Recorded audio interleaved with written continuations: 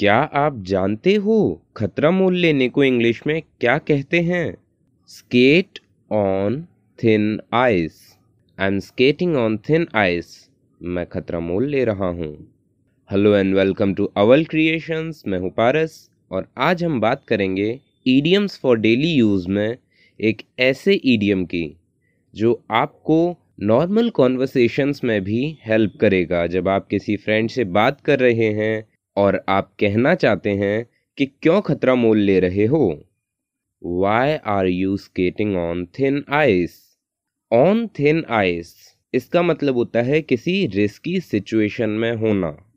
Skate on thin ice मतलब खुद जानबूझकर खतरा मोल लेना।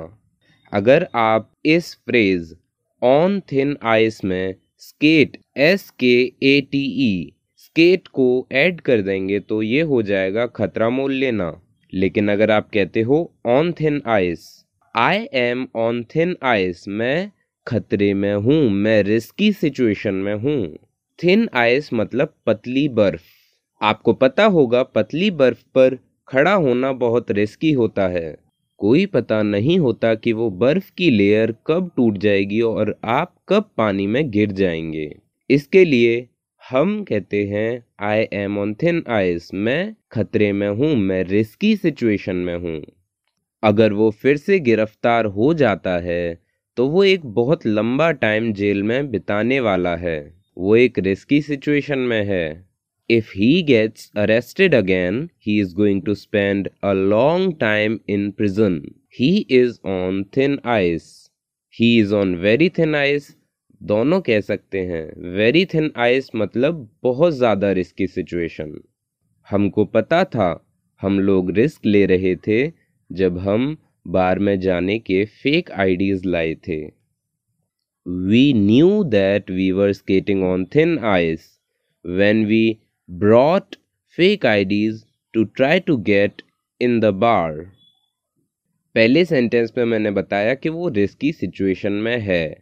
दूसरे सेंटेंस में मैंने बताया कि हम खतरा ले रहे हैं, खतरा मोल ले रहे हैं। तो we are skating on thin ice. अगर तुम ऑफिस ऐसे ही लेट आते रहोगे जल्दी ही तुम खतरे में फंस जाओगे। If you keep arriving late to work, soon you will be skating on thin ice. वो पुलिस से झूठ बोलकर अपने आप को डेंजरस सिचुएशन में डाल रहा है। He is skating on thin ice by lying to police. वो अभी भी खतरे में है। He is still on thin ice. अगर हमें कहना हो कि किसी चीज का खतरा, मौत का खतरा, on thin ice of death, उसकी कंपनी कंगाली की हालत में है, ऐसे रिस्क में है, ऐसी हालत में है कि कंगाल हो सकती है। His firm is just on thin ice of bankruptcy. बिना प्रॉपर स्टडी के बिजनेस स्टार्ट करना रिस्क लेने जैसा है।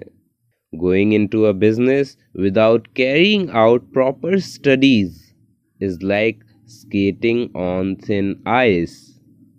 जल्दबाजी का डिसीजन केवल तुमको डेंजरस सिचुएशन में डालेगा। Hasty decision, जल्दबाजी, hasty। अगर हम जल्दबाजी करते हैं तो we make haste. Haste का मतलब होता है जल्दी। जल्दबाजी का डिसीजन, hasty decision। जल्दबाजी, हेस्ट, HASTE, हेस्ट। जल्दबाजी का डिसीजन केवल तुमको डेंजरस सिचुएशन में डालेगा। Hasty decision will only make you skate on thin ice. इसमें हम स्टैंड और स्केट दोनों ही यूज कर सकते हैं।